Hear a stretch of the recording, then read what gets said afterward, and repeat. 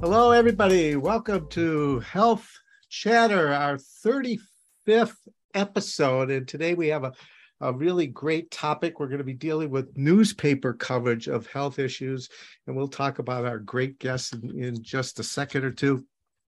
As you all know, I love to introduce our background crew that without them, these great podcasts would not be possible. Matthew Campbell's our production manager, takes care of all the logistics, the editing, the music, the whole 9 yards. So thank you to Matthew. Maddie Levine Wolf and Aaron Collins do our background research on all the different topics that we've done so far and the ones that we have coming up, which I'll tell you at the end of the show. And then, of course, Clarence, who is in Beantown today, Boston, Massachusetts, attending a Heart Association meeting. So thank you for being here long distance, as always, but it's always great to have him as a good, trusted colleague. And then Human Partnership is one of our sponsors for this show. They're a community organization that does some great work around healthcare issues for all different population groups. And Clarence is intimately involved with that group and obviously then brings a great community perspective to all the work that we do on this show. So today we have a great guest with us, Jeremy Olson. And Jeremy is actually a Pulitzer Prize winning reporter covering healthcare for the Star Tribune in Minnesota. Trained in investigative and computer-assisted reporting. He has covered politics, social services, family issues, etc. He's got a great background, University of St. Thomas graduate, has worked in New York Times, at the Poynter Institute, and has done a variety of different things in the arena here, especially in the community. But more importantly, as it relates to health and health chatter, all the different things that he's been involved with as it relates to reporting good, honest things around health components that we deal with, especially in our community in Minnesota. So, Jeremy, thank you. Thank you for being with us. It's a pleasure having you. Yeah, happy to be here. Thanks. So I've read through a lot of the different things, and over the years, I've read a lot of your work. Certainly, when you were involved with the COVID epidemic, which was daily keeping up on everything. It was interesting because from your perspective, you were trying to help the public stay on top of it. And at the time, I was at the health department in the heart disease and stroke unit, and we were trying to keep on top of it as well. But we really greatly appreciated your insight and your reporting on it. So here's a couple of themes that kind of come to my mind when I read, especially in newspapers, all the different things around health. One is truth, accuracy, and credibility. Okay, so if I'm just reading it as a person as part of the public, how do I know that I'm getting truth, accuracy, and credibility? Well, two of those threes are a little easier to get at than the other one, and the truth being the first one, that has become a loaded term with some connotations. Truth seems to be something in the eye of the beholder, what truth is. Yeah. But we'll set that aside for a second and deal with accuracy and credibility. I mean, accuracy relies on some of the basic tenets of journalism. When you're quoting a study, are you quoting it accurately? Are you citing who said it? Are you providing the contextual information?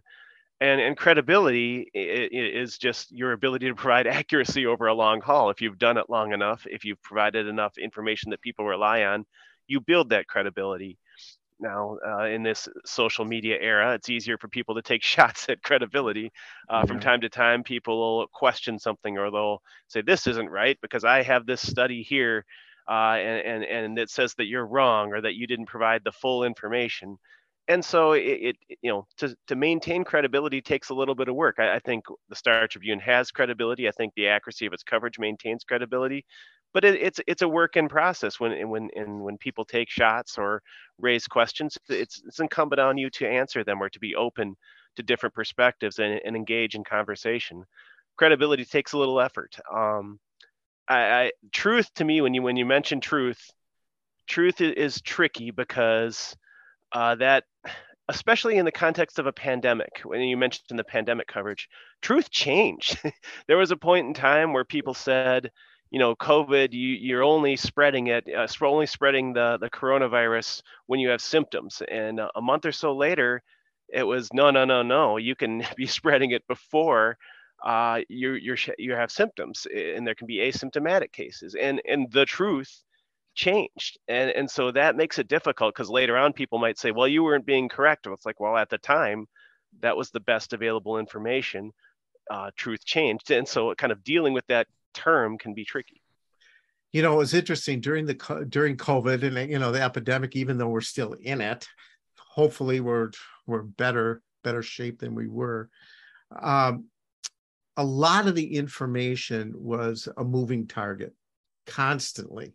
And it became, for those of us who were involved with providing useful information, either to professionals or to the public, at times it got stressful, because you on one hand you'd say, okay, this is it for right now, and then literally it could be 24 hours later it literally changed. So, but to your credit, you really did stay on top of it, and in a really, really professional way. And so I wanted to thank you for that. Clarence. Jeremy, I just want to tell you, you have an impressive body of work. I've never had the opportunity to talk to a health reporter before, and it's kind of great doing this. But I am very interested in, with all of the opportunities that you've had, you focused in on health. Could you talk about your epiphany? I mean, this thing. I mean, I know there had to be an opportunity for it, but you seem to have funneled in on this, or focused in on this particular topic. Tell me about that, so that listeners can know you a little bit better. Well, impressive body of work just makes me sound old. That when you've been working at something long enough, you develop an impressive body of work. Is that us, Clarence? No. Hopefully. But I appreciate that.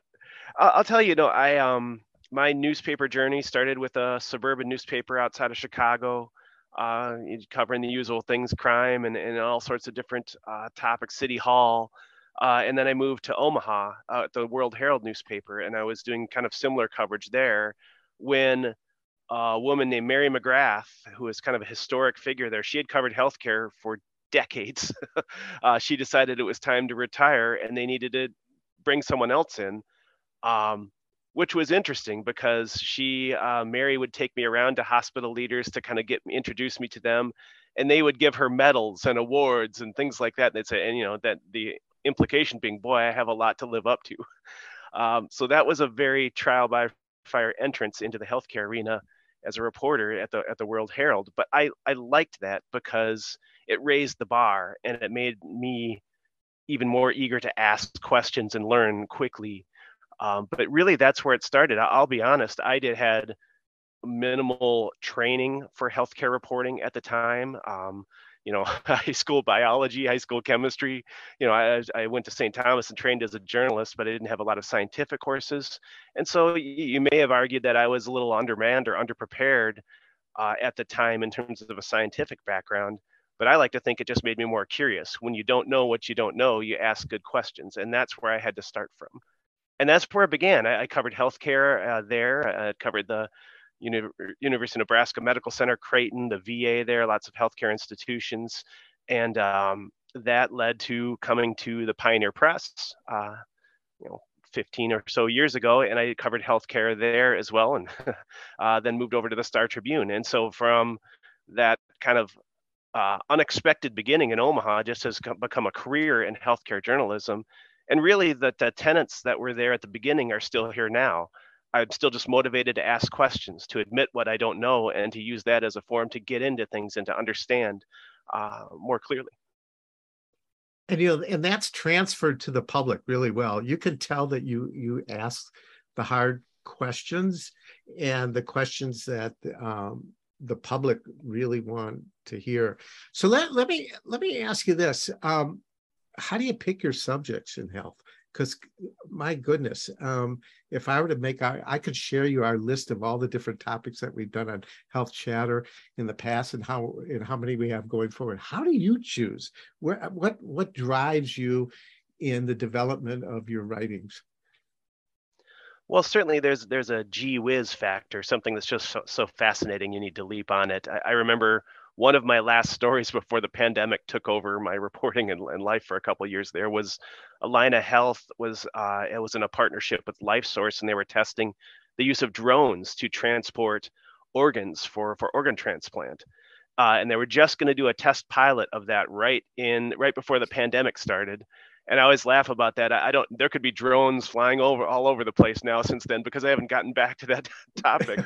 But, that was a gee whiz thing. You hear something like that and you're compelled to learn more and to find out what they're doing. But I'll tell you, the bedrock of my coverage is statistics. I'm kind of a data geek.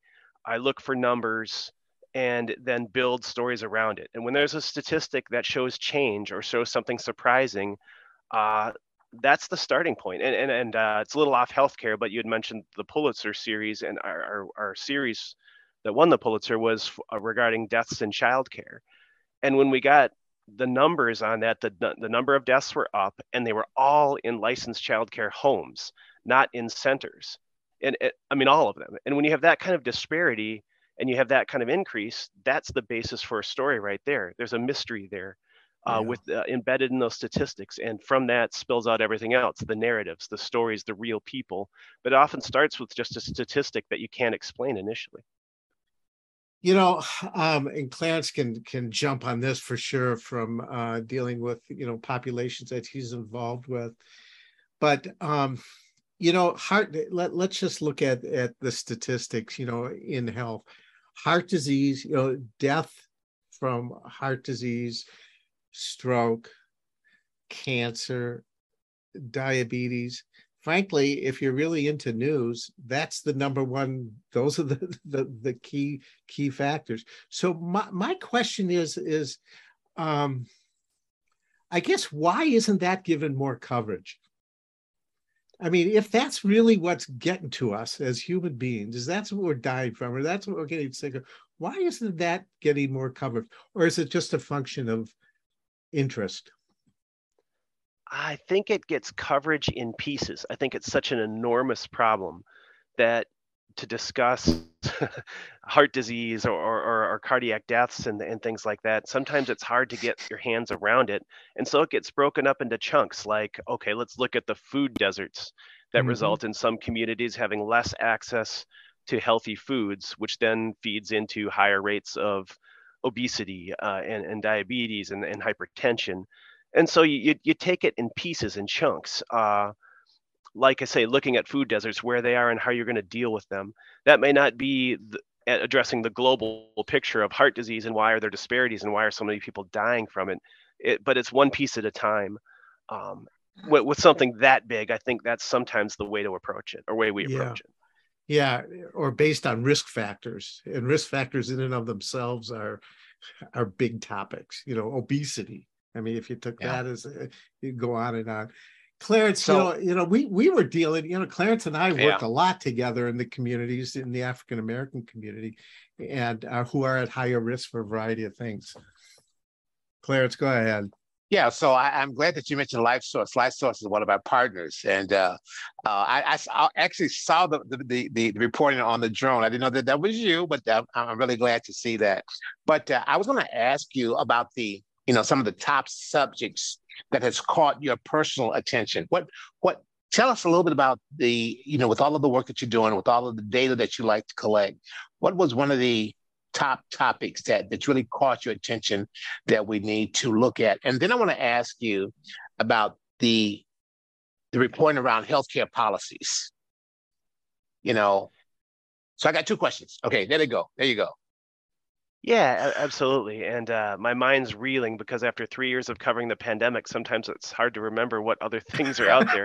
You're right. But but one thing that I do recall, and it'll follow a similar train of thought here from what we've just been discussing, was the opioid uh, epidemic. The number of people dying from taking too many prescription medications or taking illicit or heroin or other illicit forms. Mm-hmm.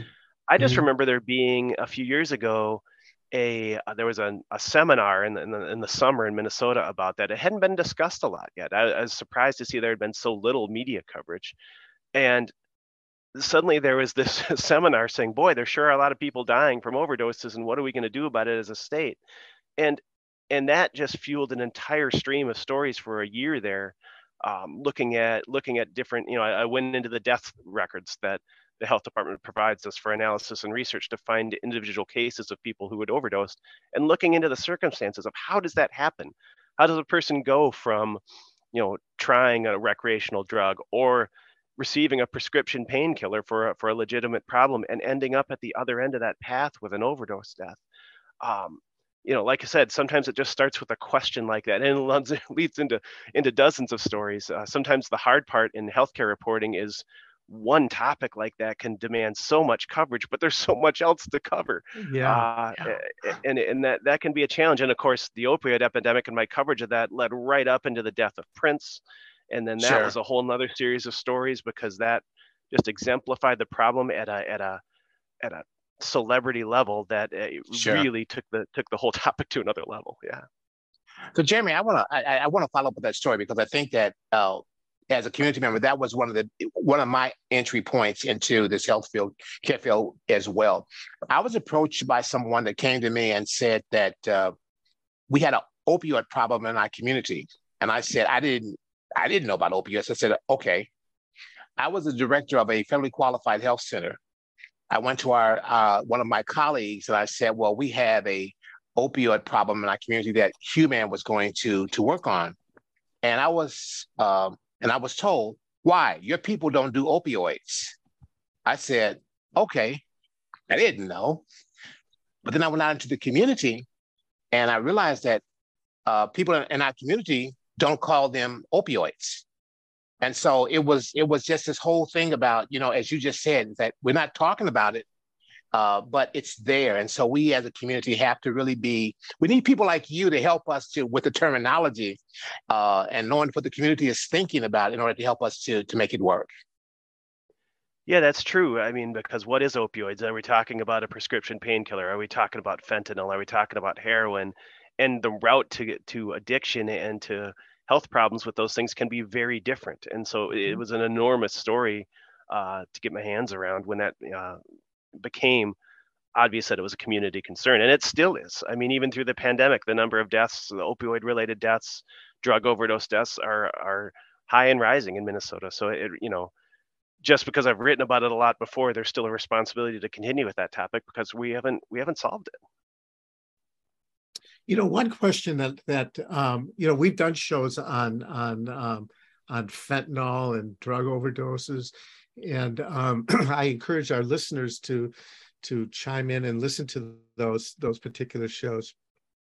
One thing is that I always had kind of the angst as a healthcare professional is one thing is providing information, it's another providing opinion. Are you ever drawn in providing your opinion on things, or do you just kind of stay with the facts?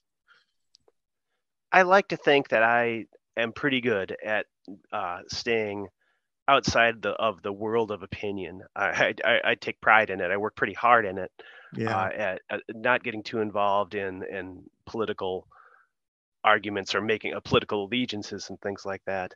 It can be hard though when sometimes a story is driven by an anecdote. You're writing about overdoses or something like that, and you're going through the experience of one person to tell that story. Well, that really drives the narrative, and that's not necessarily opinion, but when you're using one or two examples, in a world of thousands of people experiencing a problem, well, that kind of shifts the narrative a little bit. I don't think it's Yeah. opinion, but it's something I'm awful careful about when I concentrate on one or two people to tell a story.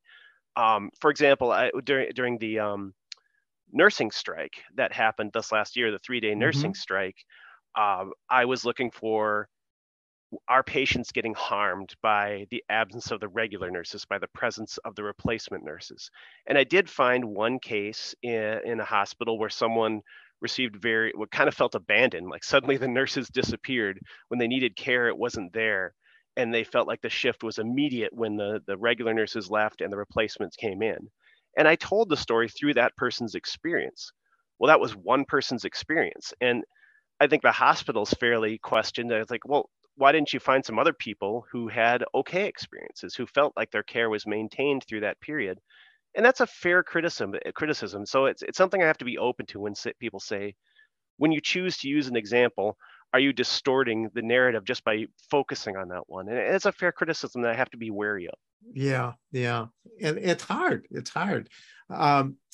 Clarence brought up the idea of policies, and Jeremy, you alluded to the idea of kind of the politics of all of this stuff. So tell me how you kind of meander through all of the politics, policies, etc. in your writing.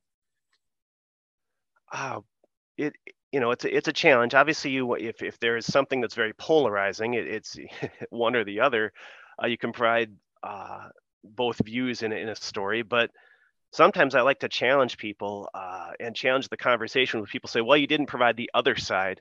I'm like, what other side? There's a million sides to every issue. To narrow it down to one or the other really oversimplifies things. And so sometimes I engage in conversations with sources or with readers who think I was too biased to say, well, let's talk about the sides that exist to a problem here.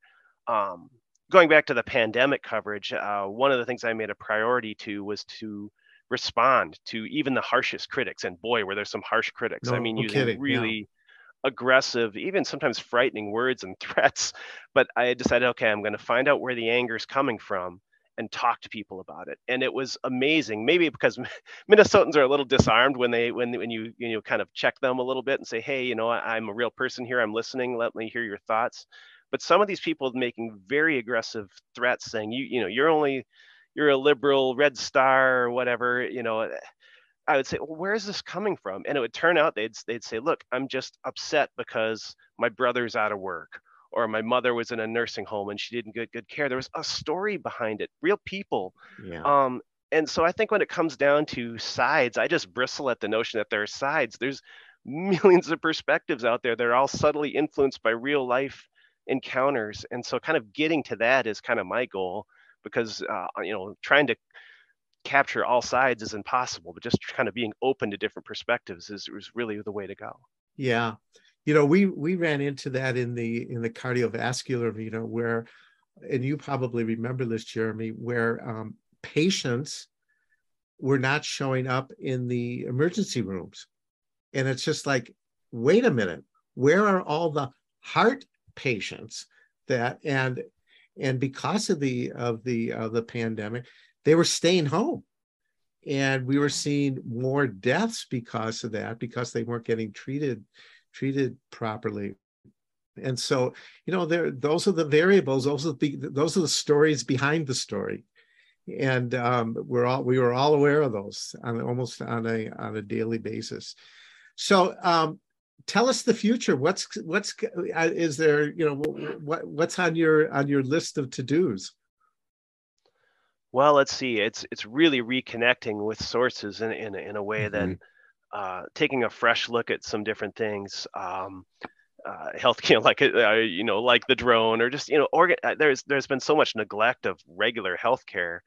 It was interesting to see the Minnesota Community Measurement look at how has clinical care suffered through the pandemic. Did we stop keeping people at optimal blood sugar levels when they have diabetes? And just kind of looking back at, okay, where is our care level right now? It's almost hard to see that far in the future because there's so many pressing things right now, including our hospital capacity. Our hospitals are so crowded right now. The emergency rooms are so crowded, and there's kind of a crisis level post-pandemic thing happening with the hospitals in terms of their inability to move people out of the waiting room into the emergency room, upstairs to beds, and then onward to skilled nursing. And that seems to be, I mean, maybe I'm overusing the term crisis level, but it's sure a problem right now, and it's demanding a lot of my attention. I've kind of had some opportunities to go into the hospitals and see the crowding and see the impact. And so I feel like there's a lot more to be told there. So that's kind of where my focus is right now, and doing some of those kind of stories. So it's precluded me from looking a little bit farther forward than I would like to, because there's so much to do immediately. Yeah, yeah. Jeremy, almost every show that we have, there is a conversation around health literacy that is very, very prevalent. How do you work with that? I mean, in terms of the work that you have to do, knowing that we have such a gap sometimes within people really understanding what's going on. How do you try to address that, or do you look at that in terms of your reporting? Well, first, I count my lucky stars that Minnesota is, I think, the fourth most literate state in the nation, and our newspaper has been hanging on to circulation specifically because we are a literate community, and so I have a good base to start with, knowing that there are savvy readers out there. That said, I agree with you wholeheartedly that the health literacy, the understanding of some of these core concepts about how to maintain health.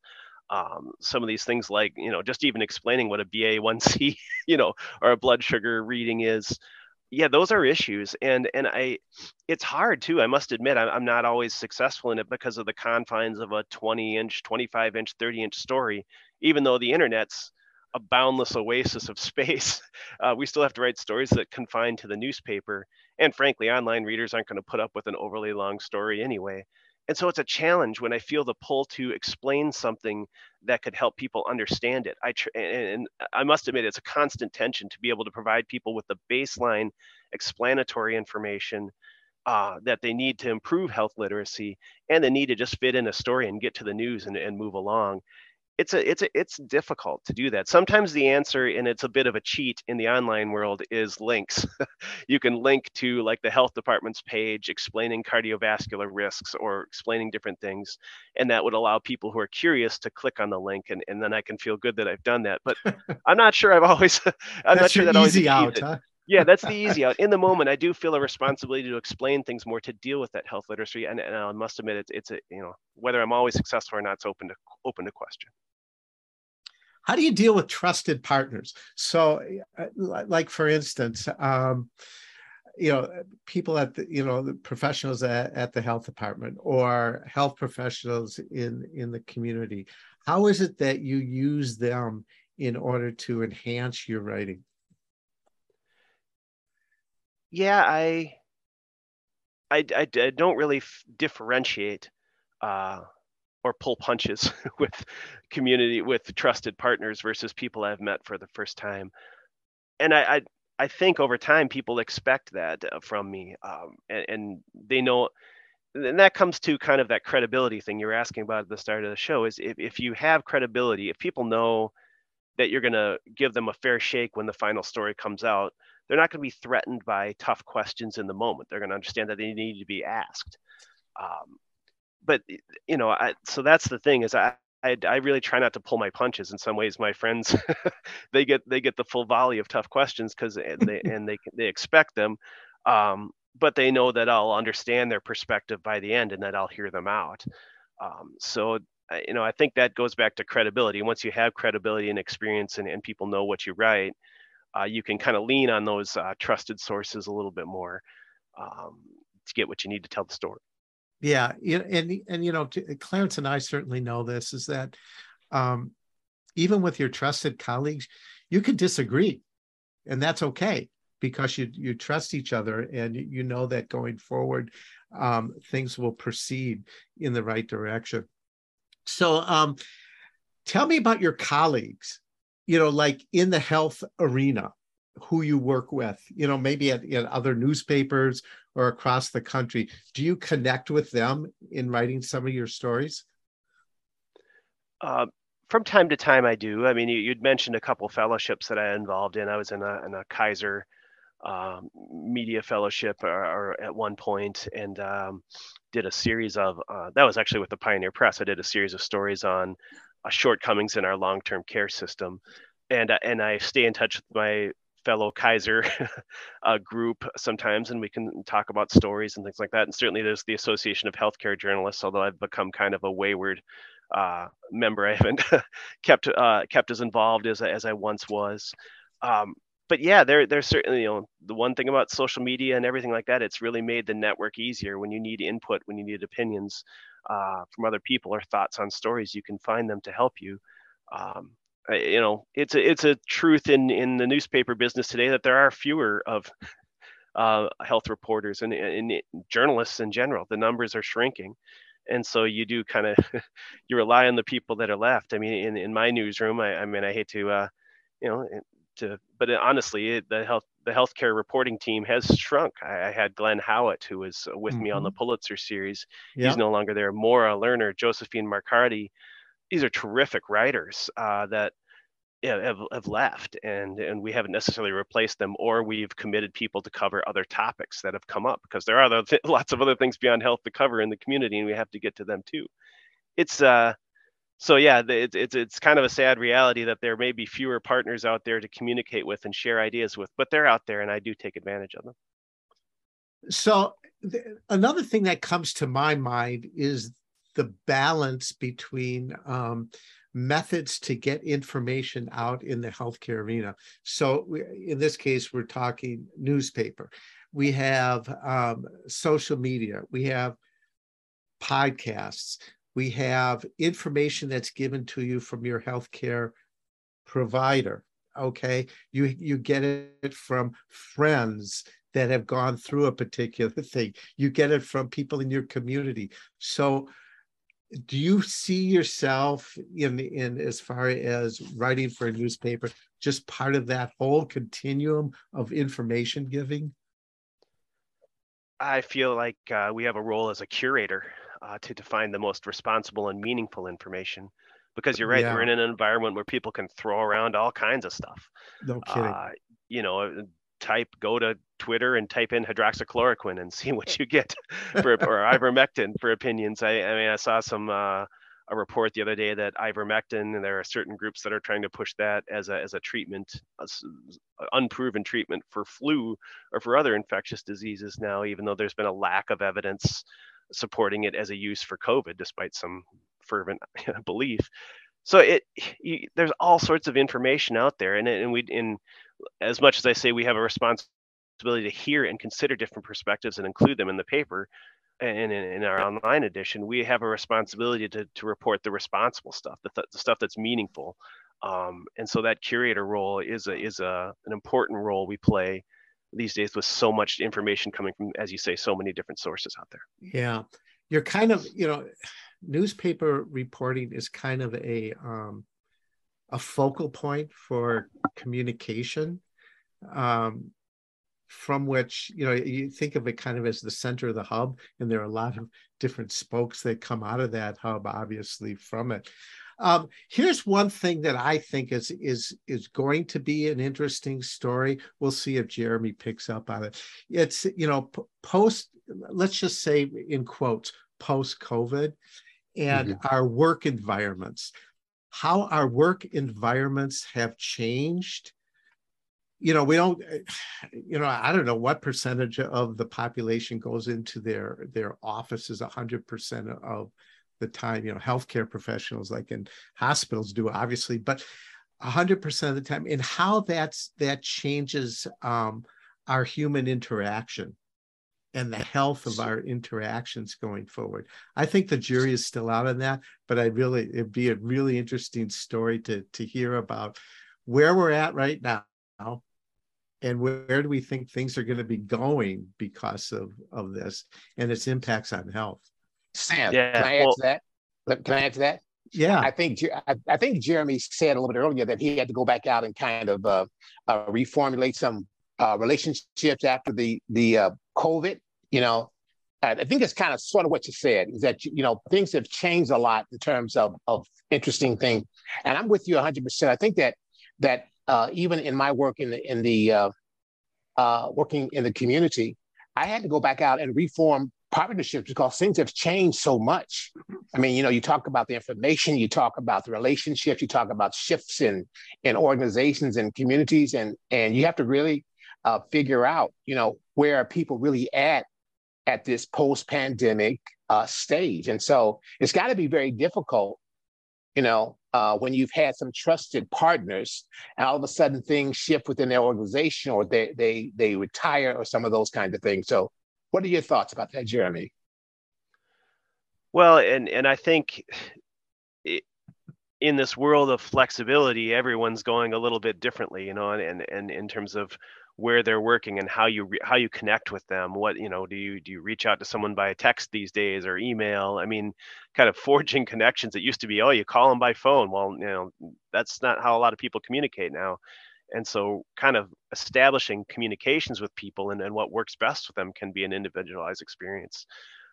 As for my work in the office, I know it's very motivating when I have a wife who has a remote job 5 days a week, and she just wants me out of the house once in a while. So just by that, I also like to bike, and I would bike to work, and I was in the newsroom 3-4 times a week, even at a time in the middle of the pandemic where the newsroom in downtown Minneapolis was empty. Well, that was my life circumstance. And there are lots of other people who had slightly different life circumstances, but the way things have changed forever is flexibility. I mean, unless you have a job that mandates, like you're in a factory and you have to be hands-on there's a lot more flexibility these days in terms of where you're working and how you're working. And so in terms of a journalist, that does change in terms of how I reach out to people, how I connect with them, how I figure out what works best for them. It's it adds a little bit of a challenge, but once you kind of figure out a proven way of reconnecting with people, you just kind of stick with that. So. Yeah, and it kind of went into high gear during the pandemic. Perhaps it was coming. A lot of the research has said that it was coming, but it went into high gear certainly during the pandemic itself. So how do you keep up on health journalism techniques?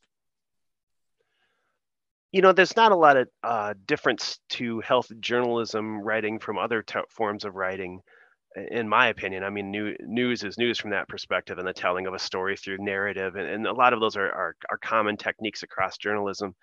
But I'm still the person who entered healthcare reporting, years ago with limited scientific background. And so I constantly feel the pull to maintain knowledge and expertise. And so, I keep an eye, even if they're not local studies, I'll keep an eye on the major journals. I'll read the MMWR from CDC or the New England Journal of Medicine or JAMA.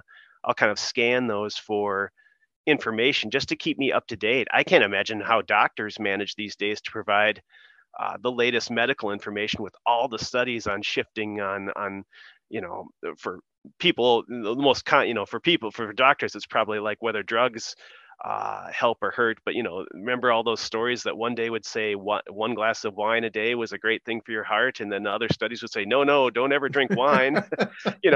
They confuse the public with all these conflicting studies about wine or beer or anything like that. I can't imagine what it's like to be a doctor these days, to keep up with the pace of conflicting medical information on different therapeutics and things like that. And so that's their challenge. But my challenge is at least to dip my nose into that world, look into the major journals, and just keep myself versed on scientific terminology and the latest information and trends. So, Jeremy, let me ask you this question. You talked about the various things going on. What should readers be looking for when they talk about listening to a report? What should they be looking for? You mean a journalistic report? Yep. Absolutely. The question sometimes is, okay, what's your source material? I mean, where is this information coming from? Is it based on statistics, and have you provided those statistics, or is it based on just some random guy?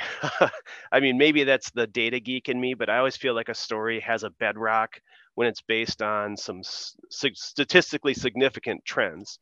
not just some, say something, one person had a disease and now two people had a disease. That's not exactly a credible 100% increase in prevalence, but statistics that are sound, I feel like those really help. But even that can be challenging. I mean, I can't tell you the number of people during the pandemic who would send me their own spreadsheets analyzing the state's pandemic data, giving me their own thoughts, saying, "Have you seen this spreadsheet? Have you seen this way of looking at it?" Which can be a challenge, and well, that's part of the fun is the challenge of navigating through credible information and providing it to readers. But I feel like there's always a bedrock in the numbers that can then build a story out. And so I feel like, okay, readers can rely on that. If there's something there that's they can count on in terms of statistical trend, that's a starting place. So one of the major themes that we've addressed, throughout all of our shows, and it certainly came to a forefront when we had Dr. Nico Pronk from Health Partners, who was the co-chair in developing the Healthy People 2030 objectives for the nation. Okay. And there's a real strong focus in the objectives for the nation around health equity. Okay. How is it that, different populations can be treated equitably? Any thoughts on that from a journalistic point of view? Yeah, I think it needs to be more focus of our coverage. So often, and it needs to not be accepted. Sometimes I feel like there are times when equity or inequity is just like, well, of course, we've always had more heart attacks or more heart disease among Minnesota's African Americans, or there's been a higher suicide rate among American Indians. I'm just kind of grasping at different statistics, and it's like, well, that doesn't have to be the way it is, or that the accepted way it is. I think that we, in the context of equity, there is a challenge to write about how these are unacceptable problems, and not just the way it is. It can be hard because, like say, when we're writing about the pandemic, for example, I keep going back to that, but it's obvious, Yeah. We were talking about pandemic trends, and then there's a whole nother set of trends when it's dealing with minorities, in terms of the death rate and things like that. And once in a while, you have to focus on those problems because they are distinct and they demand attention. Yeah. In our shows, we've talked about, some really, really hard issues. We had a show on racism. We had a show on anti-Semitism in health. And some of these topics are just really big. And you've alluded to these, like poverty. If you look at poverty, in the history of mankind, there has always been poverty. Okay. What's our goal? If we address poverty, what's our goal? To eliminate it? Perhaps, but I don't think that'll ever happen. But that doesn't mean we're okay with it. So how is it that we still proceed with writing about it, addressing it, keeping it at the forefront of people's attention? Health equity is certainly one of those in that line of thinking. What's been the most tiring work for you? Was the pandemic really tiring? Or was that just, okay, here we go again, another issue? Or was that just tiring? I feel fortunate in that, everyone gets tired at different points in their jobs, but I have never really felt that in journalism. There's always a new story. There's always another way of covering something, and the criticisms even have their own energy because it means people are caring enough to chime in, and that drives its own energy. Correct. Yeah. I haven't felt the fatigue. Sometimes when I had to work 6-7 days in the early days of the pandemic and write, online story, then another story, then another story, Right, you get right, yeah. physically drained. But my personal investment in it hasn't really waned. I haven't really felt the fatigue from an intellectual level, and that goes to other stories as well. I guess as long as the curiosity light's still burning, I'm doing okay because I haven't had to deal with that as too much. I feel fortunate in that. Yeah, and if you feel fortunate, then we're fortunate because we don't want you to lose the energy at all. One thing is, and I'm not aware, Does like newspapers, are they embracing things like podcasts themselves now? Or some are, like New York Times, I know has a variety of different podcasts. Like, does the Star Tribune get into that mode? It's the conundrum, because when you're a newspaper that has shrinking readership, that means you have less resources to invest in new areas, which makes it difficult to then strike out and invest in a new area because you Right, don't have the resources. It's kind of the chicken and right. egg. Yeah. That said, we do have a couple successful podcasts like Curious Minnesota and things like that. Ah, Uh, and things have come and gone in fads. Like at one point, the Star Tribune was big into blogs. Every reporter should have a blog and be writing.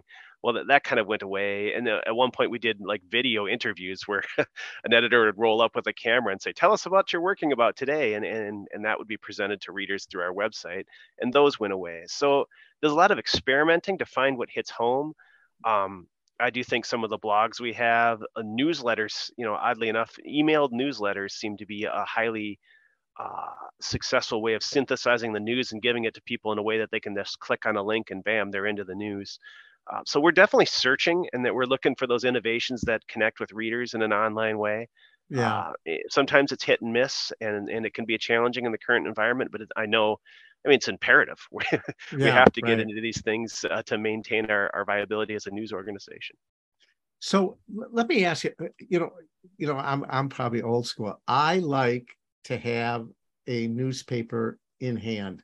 There's something tactily stimulating about it as far as the interaction between it and your reading. What percentage that you know of people are holding on to a newspaper these days, a newspaper in hand? I don't know all those things, but I do know that the Star Tribune has become, I think, one of the top 5 daily subscription paper subscription papers in the country. There could be Wow. the number might be not be precise, but we're impressively high for our population size, being a mid-market, and that Yeah. goes to our literacy rate. But that tells you in the rest of the country, readership is declining in the paper form. It may be increasing in the online form. We've hung on to paper readers better than others, but even we have seen some declining circulation, and so it's a gradual transition. But either way, like say I've said this a couple times before, I feel fortunate to be in Minnesota where there's so many curious people, literate people, and they're going to pick up the information one way or the other, even if we have to continue to make that transition. I like my paper too. It's just such a feeling of a record of the day. Yeah, Like exactly. here's the information, and you don't get overwhelmed by a screen that's scrolling of stories. I still like my paper too. I can deal with online just fine, but I like a good paper once in a while. Exactly. Well, we have some great, great shows coming up. One that you'd be interested in, and you could probably write about it as a health subject, is pets. And what did pets do for us? Or what do they do for us on a daily basis, and what did they do for us during some health oriented emergencies? So we have a show coming up. Our next show will be on pets. Jeremy, it's been wonderful connecting with you. I have to underscore really for our listening audience that Jeremy was definitely second to none as far as getting as best as possible the necessary, truthful, honest, credible information out there certainly during the pandemic. And I just know for a fact that with that in his pocket, he will continue to do that on a variety of different health issues that we're all addressing. So I want to really truly thank you for being on Health Chatter. We reserve the right to pull you back in, on a particular issue, or maybe a particular story that you write. That's hey, wait a minute, Jeremy, we got to get Jeremy on the show, or vice versa. If you find that there's a need from the different types of stories that you write that you would like to get it out into a podcast format and talk about it, absolutely connect with us. So Jeremy, thanks so much for being on our show. Greatly appreciated. Yeah, For our I'm list, happy to be here. Yeah, thank For you. our listening audience, our next show will be on pets, and we'll be talking about what they do for us as human beings, all the different types of pet food that you can imagine is driving pet owners a little crazy trying to figure out, and how to keep them healthy as well. So until then, everybody keep health chatting away. Hi everyone, it's Matthew from Behind the Scenes, and I wanted to let everyone know that we have a new website up and running, healthchatterpodcast.com. You can go on there, you can interact with us, you can communicate with us, send us a message, you can comment on each episode, you can rate us, and it's just another way for everyone to communicate with Stan and Clarence and all of us at the Health Chatter team. So definitely check it out. Again, that's healthchatterpodcast.com.